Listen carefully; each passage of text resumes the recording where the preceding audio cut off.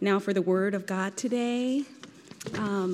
Our text is in Ephesians 4:11 through 16, and that's in page 977 in the Red Pew Bibles there. Today we'll be reading it from the NIV version. Give you a moment to get to that.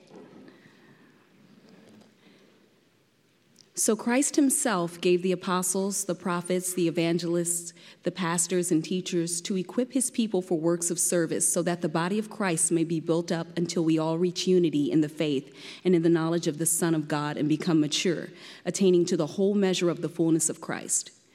Then we will no longer be infants, tossed back and forth by the waves and blown here and there by every wind of teaching and by the cunning and craftiness of people in their deceitful scheming. Instead, speaking the truth in love, we will grow to become in every respect the mature body of him who is the head, that is Christ. From him, the whole body, joined and held together by every supporting ligament, grows and builds itself up in love as each part does its work. This is the word of the Lord.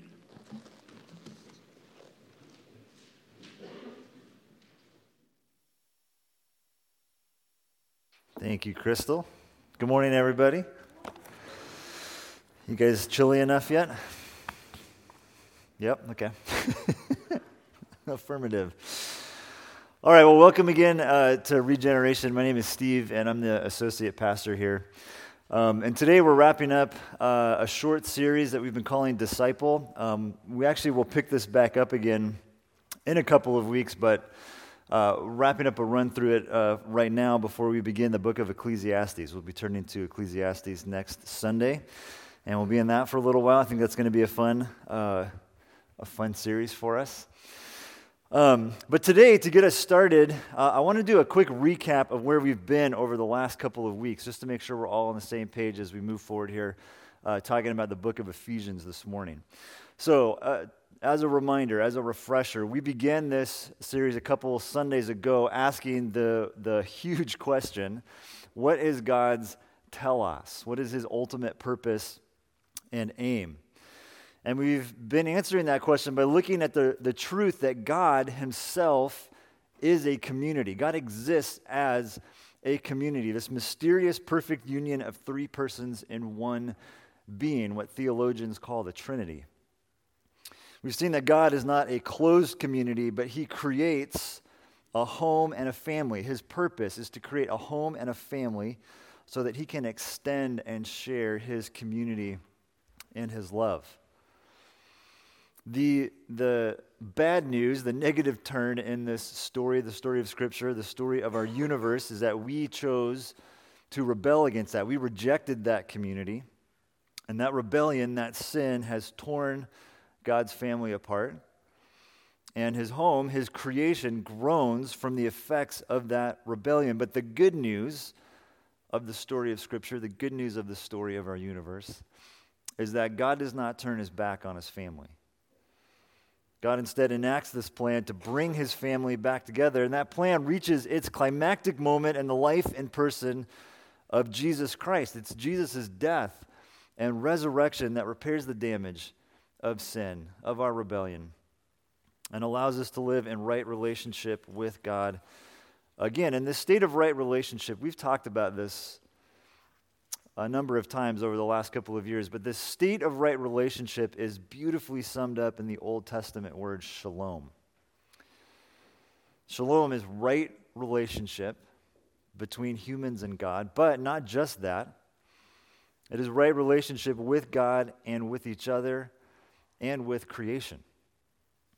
Right relationship in multiple directions. It's the way God intended his creation to function, his home and his family in a state of wholeness, righteousness, equality, goodness, flourishing. And it's Jesus who makes it possible for us to experience shalom again. But even that is not the end of the story. Jesus invites us to participate in this plan, to play a role in bringing the family back together and restoring shalom. And his command to his first disciples is also a command to us. Go therefore and make disciples of all nations, baptizing them in the name of the Father and the Son and the Holy Spirit, teaching them to observe all that I have commanded you. And we spent week 1 in this series breaking that text down, looking at what it means to go, to be sent, to make disciples.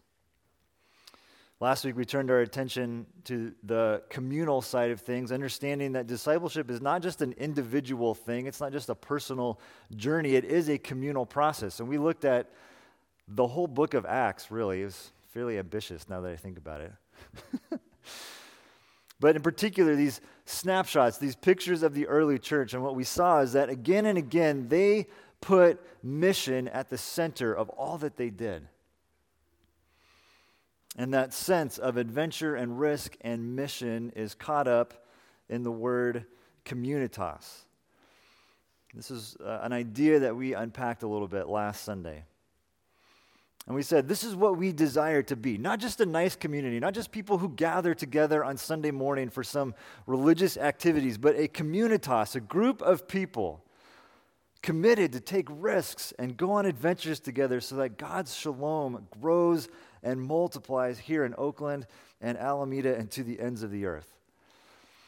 And a huge theme in this series, a thread that's kind of been going all the way through, has been this invitation to be involved in one of our home groups, these smaller groups that meet in homes all around the area. We continue to extend that invitation. Now is a great time to be involved in a home group. And if you're interested in knowing more about that, we have all kinds of information on our webpage and out in the lobby, and I'd love to answer any questions you have about that. Now is a great time to get involved. Sunday morning, so important for being together as the whole body, for hearing the Word of God taught, for worshiping together, taking communion, getting to know one another. But it's really in home groups where we get to go deep into what does it look like to really live this out. What does it look like to be a disciple of Jesus in our everyday life? And so again, now is as good a time as any to get involved. So that's a recap of where we've been. I want to pause here for a moment. Let's pray, and then we'll dive into Ephesians. So pray with me. Father, thank you so much for what you've been doing so far in this series and the conversations that we're having in home groups in relation to this idea that we're having over coffee and in our time outside of Sunday morning. God, it's been really rich to hear the things that are sparking for people and what we're wrestling with, the questions that we have and the ways that we're creatively leaning into this. And so I pray that you would continue to draw us closer to the heart of Jesus. You would continue to challenge us to take risks and to go on adventures together as we join in this mission together so that the good news of Jesus, your shalom, would grow here in this neighborhood, in this city, and to wherever else you call us to go. We pray all this in Jesus' name. Amen. So our text today is Ephesians chapter 4. We're going to actually look at, again, a lot of different parts of the book of Ephesians. So we'll do a little bit of context creation here in just a moment. But before we get to that, I want to begin with this. How many of you have shown up on day one of a new job, and you show up and you expect that there's going to be some level of orientation and training, and you get there and they just sort of throw you into the deep end? Okay, anybody had this experience? You can raise your hand. It's okay. All right, quite a few of us. This is not an uncommon thing. I've had this experience a few times in my life, but probably the most egregious example of this was when I worked for Starbucks. And this is sort of ironic because Starbucks is known for their new employee training. It's almost like joining a cult. There's this whole thing you go through and you get a green apron and they have books and computer modules and all sorts of stuff to get people up to speed. But to make a long story short, I did not make it all the way through the new employee training. And it wasn't because I flunked out or anything like that. I was hired by a store that was in a state of chaos. And so by day 2, I'm sitting in the basement of this building, going through these modules, looking at these books, and they're like, you know what? We need you up here on the floor. There's this huge line, and we just need you to get in here and start working. And so they put me on the bar on day 2. And I'm making drinks and and serving people something that had like espresso and milk in it. I don't even know what it was, but I'm just like, trying to do whatever it is that I could do to get through this line of cups. And I mean, I feel terrible for the people that came to our store those first couple of weeks because I had no idea what I was doing. I was thrown right into the deep end. To this day, I don't know if you guys have recurring dreams, but to this day, one of my, I don't have very many of these, but one recurring dream that I do have, probably about once every 6 months, is I'm working at Starbucks and I'm on the bar, and there's just an infinity of cups as far as you can see, and no matter how fast I go, I cannot get caught up. So it was obviously a traumatic experience for me. But this isn't just a coffee industry thing. This happens all the time in all sorts of industries, all kinds of jobs, all kinds of volunteer organizations. And you know who one of the worst offenders of this is? The church. The church. Now, my hope here is that at Regen, we have gotten better at this, and we're continually looking for ways to get better at this, helping people get the tools and the training that they need to engage in God's mission. But again, speaking honestly, the church oftentimes just does what everyone else does. Throw people out into the deep end, figure it out. But our text today, I think, shows us very clearly that not only is there a strong mandate to go make disciples, to engage in this mission, but there's also this mandate to train people so that they're prepared for this. So let's take a look here at the book of Ephesians. Ephesus is a town, a city that is now in modern-day Turkey. And the Ephesians first appear in Scripture in Acts chapter 18. A chapter later, Acts 19, Paul, who's one of the key leaders in the early church, shows up there, and he gets to work by trying to convince the Jews in Ephesus that Jesus is the Messiah. And this proves to be a great challenge for him. He entered the synagogue and for 3 months spoke boldly, reasoning and persuading them about the kingdom of God. But when some became stubborn and continued in unbelief, speaking evil of the way before the congregation, he withdrew from them and took the disciples with him, reasoning daily in the hall of Tyrannus. This continued for 2 years, so that all the residents of Asia heard the word of the Lord, both Jews and Greeks. Now that last phrase there, Jews and Greeks, becomes one of the defining characteristics of the Ephesian church. They are at the forefront of this challenge of integrating Jewish and Gentile believers. And so this same guy, Paul, sometime later writes this letter to the church at Ephesus. And the first couple of chapters in this letter are deeply focused on reminding this church of their identity, grounding them in their identity. This is who you are. And a central theme of this is the bringing together of Jew and Gentile. Look at this beautiful passage from Ephesians chapter 2. Again, Paul writing, "Remember that formerly you who are Gentiles by birth and called uncircumcised by those who call themselves the circumcision," that's kind of an odd way to self-identify, but it was important to them. "Remember that at that time you were separate from Christ, excluded from citizenship in Israel, and foreigners to the covenants of the promise, without hope and without God in the world. But now in Christ Jesus, you who once were far away have been brought near by the blood of Christ." And then he goes on to say this, "He, Jesus, is our peace, who has made the two groups one and has destroyed the barrier, the dividing wall of hostility, by setting aside in his flesh the law with its commands and regulations. His purpose, his telos, was to create in himself one new humanity out of the two, a family, thus making peace, and in one body to reconcile both of them to God through the cross, by which he put to death their hostility. He came and preached peace to you who are far away and peace to those who were near." In other words, we all need this grace. We all need the love of Jesus demonstrated for us on the cross. "For through him we both have access to the Father by one Spirit." Again, this is one of the central themes of the book of Ephesians.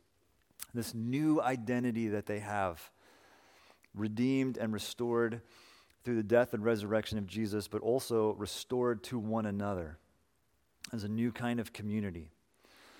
So again, Paul uses these first couple of chapters to remind this church of their identity, this identity rooted in the gracious work of Jesus on their behalf to reconcile them to God and to each other. Now, the second half of the book, where our text, our specific text today comes from, focuses on more practical issues, and it's almost as if Paul wants them to remember, because this is your identity, because you are rooted in God's love, His grace, because you are now reconciled, here is how you can live out the mission. Here are some tools for how to live out this mission. And the truth is, the church in Ephesus lived this out. They really did it. Their love for God, their love for one another, it had a tremendous impact on their city. Ephesus was the center for the worship of the Greek goddess Artemis. And in fact, they had a massive temple there to Artemis. It's considered one of the 7 wonders of the ancient world. And the church at Ephesus was so effective at making disciples, they actually put out of business the metalsmiths that made the idols of Artemis and profited off of the worship of Artemis in the city. And they got so mad about it, they rioted against the church. Very effective in their community. Jesus, in fact, praises the Ephesian church in the book of Revelation. He says, I know your works, your toil, your patient endurance, and how you cannot bear with those who are evil, but have tested those who call themselves apostles and are not, and found them to be false. I know you are enduring patiently and bearing up for my name's sake, and you have not grown weary. These are pretty encouraging words from Jesus. The church at Ephesus was a hardworking, faithful group of early Christians that did an amazing job making disciples, but had this challenge of figuring out how to be a multi-ethnic church in a pluralistic society. And we have a lot to learn from the church at Ephesus. So if you still have your Bible open to chapter 4, let's look at the very beginning of the chapter, verse 1. And again, this is where Paul is beginning to shift from their identity to now the practical. Look at how he begins. I, therefore, a prisoner for the Lord, urge you to walk in a manner worthy of the calling to which you have been called, with all humility and gentleness, with patience, bearing with one another in love, eager to maintain the unity of the Spirit in the bond of peace. There is one body and one Spirit, just as you were called to the one hope that belonged to your call. One Lord, one faith, one baptism, one God and Father of all, who is over all, and through all, and in all. You pick up on the theme there? Paul begins this practical section with a call to unity. And after spending 3 chapters reminding them of their identity, reminding them of 2 different groups of people brought into one, this is an important reminder as well. You are to be one. Not only is that a goal, but the truth is you are one. You are one body, one Spirit, one hope, one Lord, one faith, one baptism, one God. So the practical section begins with this call to unity. Now, why is unity so important? Unity is so important because the mission is so important. If you're here last Sunday, you remember we spent a lot of time talking about how the early church made mission the primary organizing principle. Mission, forming community and informing their theology. And for the church at Ephesus, for us today as well, there are so many other things that we are tempted to make the priority. So Paul is saying if the mission is going to be the center, if that really is going to be the primary organizing principle, you must be a unified body. You must unify around this. Now, unity does not mean uniformity. And here's where Paul gives us an interesting construct for thinking about our role in mission. We're going to spend some time breaking this down. So I'm just going to quickly move through verses 11 through 16, make a couple of observations, and then I think there's 3 big takeaways from this for us as we continue this conversation on mission. So look at verse 11. 5 specific roles that Paul lists here. apostle, prophet, evangelist, and then shepherd or pastor, depending on your translation, and teacher. In some circles, you may hear this referred to as a pest, not a pest, a pest. So Paul calls out these 5 roles. These roles, he says, are designed to equip. And that word equip could literally be translated as to hand someone a tool. These are roles that are to give people tools for the mission. Verse 13, Paul returns to the theme of unity of faith and of understanding who Jesus is, so that we become mature. And maturity here is defined as Christ-likeness, to become like Christ. In other words, to live a sacrificial life. We'll talk more about that in just a moment. Verses 14 and 15, we get some contrast. Mature adults versus children. Children in the faith are wishy-washy, tossed this way and that. They're easily deceived. They're here when it's fun and exciting, and they leave when it is not. Verse 16, adults speak the truth in love, are connected to Jesus, to the church, and they're faithful. They do their part so that the body grows and builds itself up in love. Now, a couple of takeaways, and we're going to work our way backwards from verse 16 back to 11, okay? First big takeaway here is this: the mission is all about love. Paul ends chapter 3 in the book of Ephesians with this beautiful prayer that this church would know how wide and long and high and deep is the love of Christ. To know this love that surpasses knowledge. And this, once again, brings us back to where we started this whole conversation. God is on this mission, is on a mission to put his family back together because he is love. The whole story is about God's love for his creation, his love for his family, his love for each and every one of us.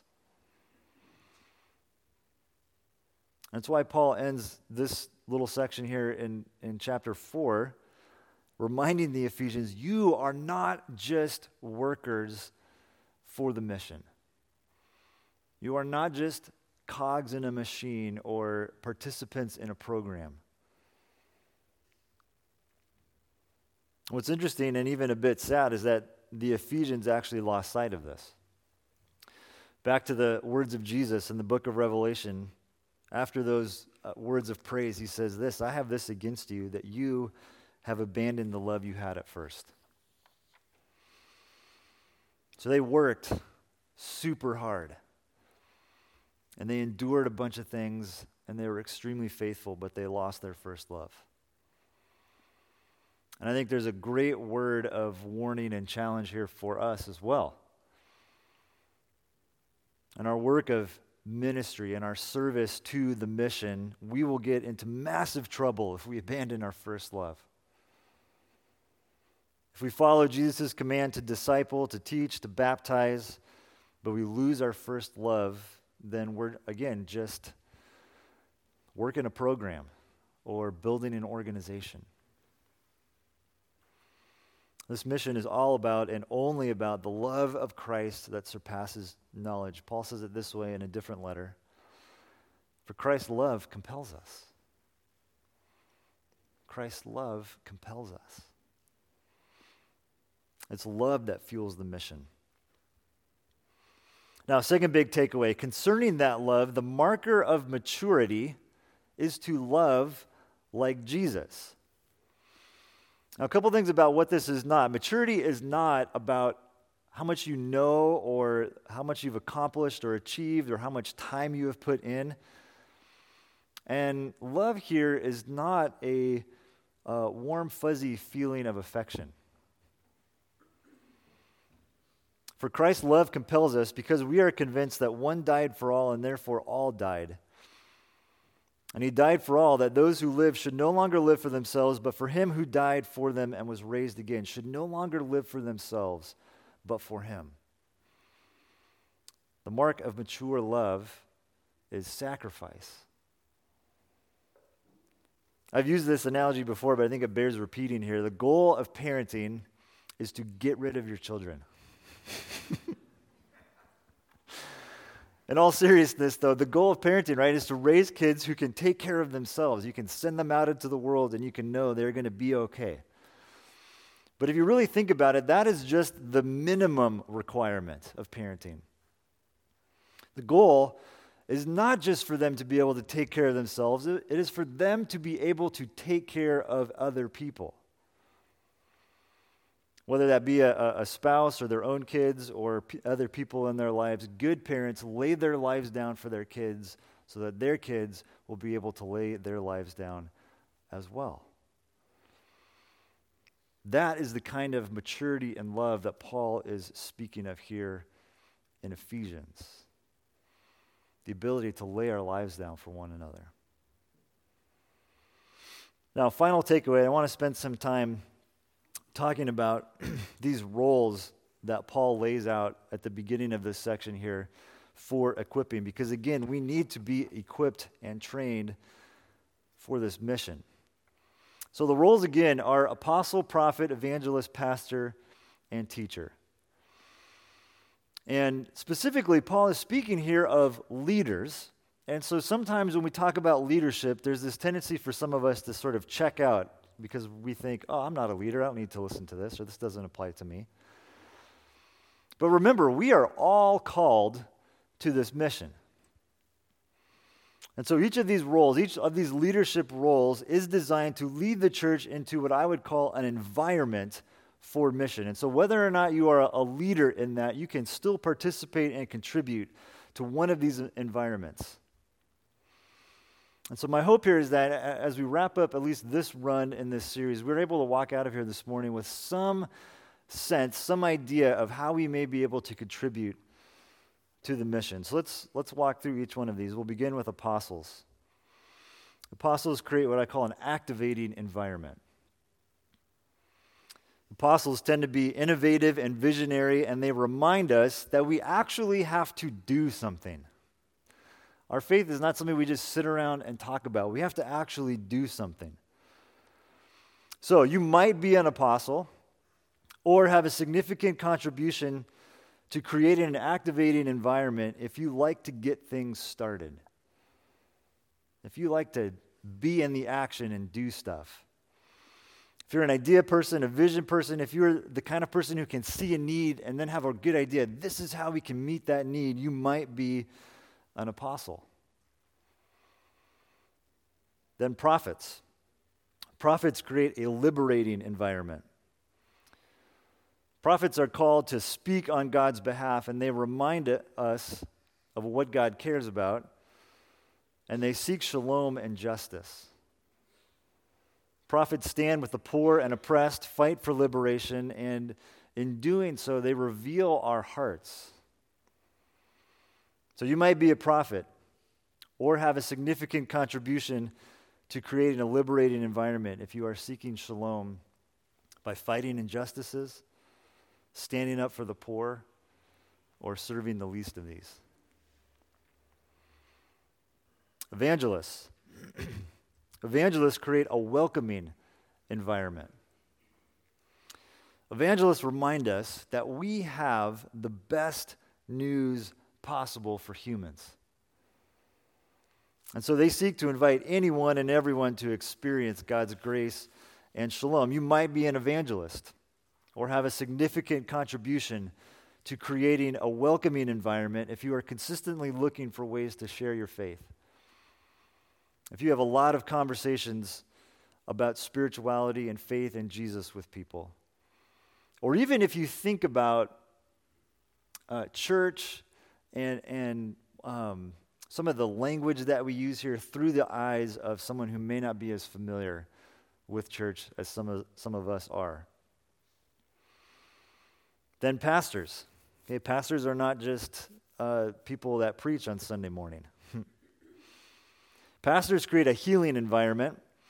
Pastors help us find wholeness, cultivate life-giving spirituality. They call us to reconciliation with God, with ourselves, and with other people. So you might be a pastor or have a significant contribution to creating a healing environment. If you enjoy listening to people, praying for people, if you ask people really good questions, if you desire for people to find God's shalom through restoring relationships and creating wholeness in individual lives and families and communities. And finally, teachers. Teachers create a learning environment. Teachers call us to immerse ourselves fully in the story of Scripture and to live out the truth of God's story faithfully. You might be a teacher or have a significant contribution to creating a learning environment if you enjoy studying Scripture, reading books, helping people understand a concept, or if you love helping people figure out how to apply Scripture to their lives. Now, that is a very broad overview, but my hope, again, is that you are able to begin to see yourself in one of those environments. There may have been something where you're like, oh yeah, that sounds like me. I enjoy doing those things. I could see how I could make a contribution to one of those environments. And of course, no one is limited to any one thing. Just because you have a strength in one doesn't mean you ignore the others. But we all have a role to play. That's one of the things Paul, I think, makes very, very clear in this passage. We all have a role to play in this mission. And if you would like to go even deeper with this conversation, we are starting a new thing here called Regen Community. And this class actually gets started next Sunday, and we're going to run it several times over the course of the coming year. But one of the main purposes of this class is to dig deeper into this very conversation. How have you been gifted for the mission? And we'll even do some assessments and walk you through some of that so that we are all better equipped and trained to use our lives to further God's mission and purposes. Now, to wrap up today, I wanted to share a story with you guys, and I think this story helps bring a lot of this conversation over the last 3 weeks to life. I don't know if you have had the opportunity yet to meet Rachel Lugo, but Rachel came to our community this last summer. She moved in actually to the Regen House in the fall, and she's been a tremendous blessing to our community in a number of different ways. But one of the ways that I think goes fairly unnoticed by most people is there's a group of kids that hang out on our property Monday through Friday, either waiting for the bus or waiting for school to start. And they're kind of a rough crowd. They can be a little bit of a nuisance, to be perfectly honest, but Rachel has seen them with a different set of eyes. And so I wanted you guys to be able to hear her story and some of the ways that she's been engaging with them. So we're going to watch a video of this interview, and if you guys are ready to start that, we'll do that. So watch this as you hear Rachel's story.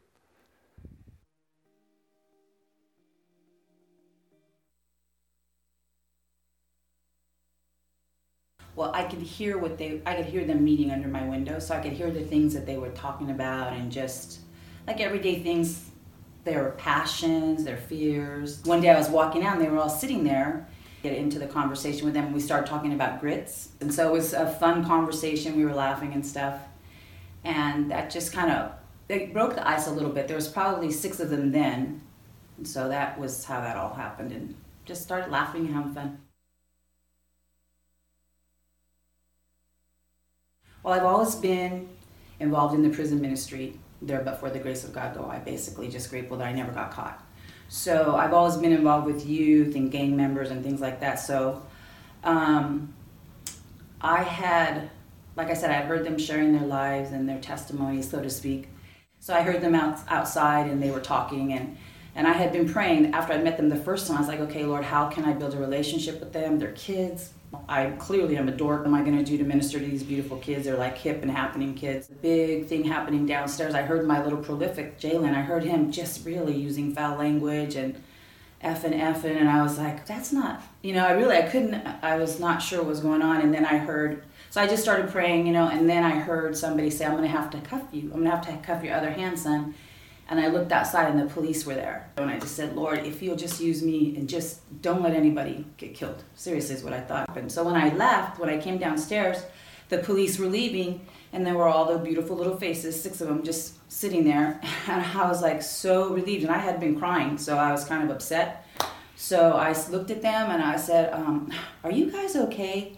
And I think they expected me to be mad at them or afraid of them. And my heart was just broken. So they said, yeah, we're okay. They said, you know, I'm so glad you're okay. I love you guys. I've been praying for you because I hear you below my window all the time. And so, future, you're our hope. And I'm just so glad. And I just couldn't stop saying, I'm so glad you're okay. And it was a trip because they all just kind of stood there and they were like, she's really glad we're okay. I guess they thought I was not going to, you know, I was going to be afraid of them and think, oh, thugs, who wants anything to do with them? Well, I come from thugs, so, you know, of course I love them. So then one kid, a big kid, big old school, he had big old jewelry on and stuff and curly hair and just this angelic face. He was huge. His name was Gabe. And he just started sharing his heart with me. And then when I went to get in my car, he came running behind me. And he said, oh, Miss Rachel, I didn't know that was your truck, with a couple of expletives. And he said, I'm really sorry, I hid something in your truck. And I said, well, just get it out. He said, it's my gun. And then he just, I mean, really, he was very upset that that it was my truck. And I could see how he was really repentant for what he had put in my truck. So anyway, he said, Miss Rachel, I'm not going to use it. I need it when I go home. And when he said that, I was like, oh my gosh, he needs it when he goes home. So I was trying not to lose it, right? So I got in my truck and he took his gun, and it was a big old gun, and he put it in his backpack. And I just said, please be careful. You know, I don't really care what happened. I don't care who called the police or what happened, but just please be careful. You know, we need you to, you can't leave us now, you're too young. I think that was probably a really, like a really good building block for us, because they did expect me to, you know, lecture them and stuff, and it was all about just being glad everybody was okay, the police, everybody. I had prayed when I heard Gabe say that his home was where he needed his gun. I mean, I was like, Lord, this is a big place where we live. I said, I can just bring them all and be the woman in the shoe, bring all the kids here, and they can be safe, right? So that was just a maternal instinct. So I had prayed, the fruit is that I had prayed that Gabe would not be hurt, because I knew he had a gun. I prayed, I said, Lord, I don't really care what it looks like or how it manifests, but keep Gabe safe, especially in his home. If you have to take him from his home, bring him here. Bring him, you know, just whatever, but keep him safe in his home. I saw Jalen, the little prolific guy, and his smile, you can see it coming, I mean, you can see it really coming down the street.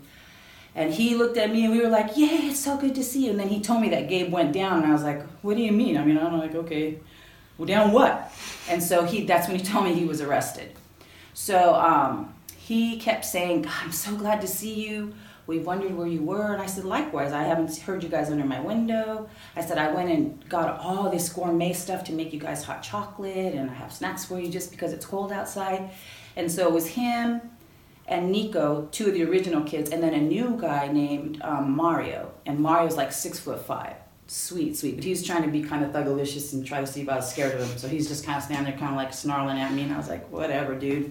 And I said, okay, so come in. So we came in, and it was the sweetest thing, because Jalen said, oh, Miss Rachel, if you're going to make us hot chocolate, can you use real milk? And I had a gallon of milk, and I'm like, what do you think? And he's like, are you serious? And I said, yeah. And then I showed him the bag, and I have Mexican hot chocolate, Italian hot chocolate, Starbucks double hot chocolate. Showed him all stuff, 2 types of whipped cream. And so he was just really like, he said, he goes, this is really for us. And I said, that's all that right there is your bag. So it was really, really sweet, because they just started having fun. It was like they just became free. They knew they were safe. They knew they were loved over hot chocolate.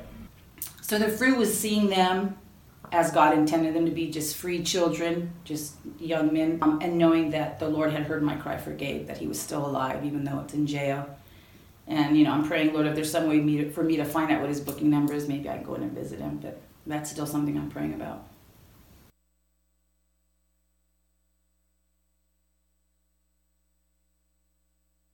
It was the Holy Spirit that led me to minister to Gabe at all, and not freak out when he pulled out this big old Glock, whatever kind of gun it was. You know, you have to ask the Holy Spirit.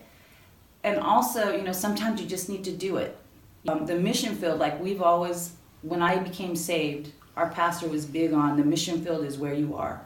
The mission field isn't Billy Graham, isn't Greg Laurie, it isn't, you know, all these other famous evangelicals, but it's the mustard seed like we're talking about. It's the little things that you can do for people. And it's beautiful how the Lord has made us with so many diversified gifts, that your gifts are not the same as mine, and he's going to use your gift to minister to somebody in either a big way or a small way. But, you know, like you said, more of a mustard seed, just not being afraid, and I am a fraidy cat. I wouldn't be out there ministering to gangsters if it weren't for the Lord, but the Lord, I asked them, I said, I don't want these kids to die.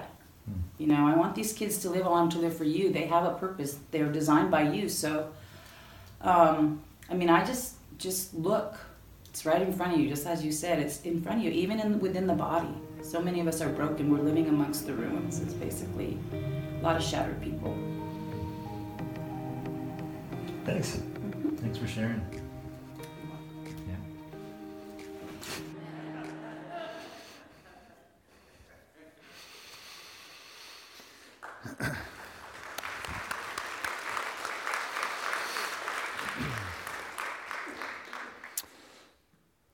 Man, I love Rachel's story for so many different reasons, but three things that I wanted to say about that before we pray. The first is that this story is still being written. And I think sometimes when we do a testimony or we hear someone's story, we kind of want to know, like, what's the happy ending and what's the perfect ending. And the one good bit of good news that I would share is that Gabe, since we shot this video, is out of jail. But this is still very much an ongoing process. This is an unfolding story. It's still being written. And so I would begin by asking us, what is the story that God is inviting us into? And what story is still being written that you might have a part to play in writing the ending? Second thing is, you can't watch that video, you can't spend time with Rachel without understanding that she is compelled by love. She loves those kids so much. And so the question for us is, who are we being called to love? And then the third thing, the lines that really stand out to me at the end there are, it's right in front of you. You just need to do it. And so maybe the question for us this morning is just that. What is right in front of you? What is right in front of you that God has put there? And he's just saying, are you going to do it? We all have a part to play. What is your role in this story? Let's pray.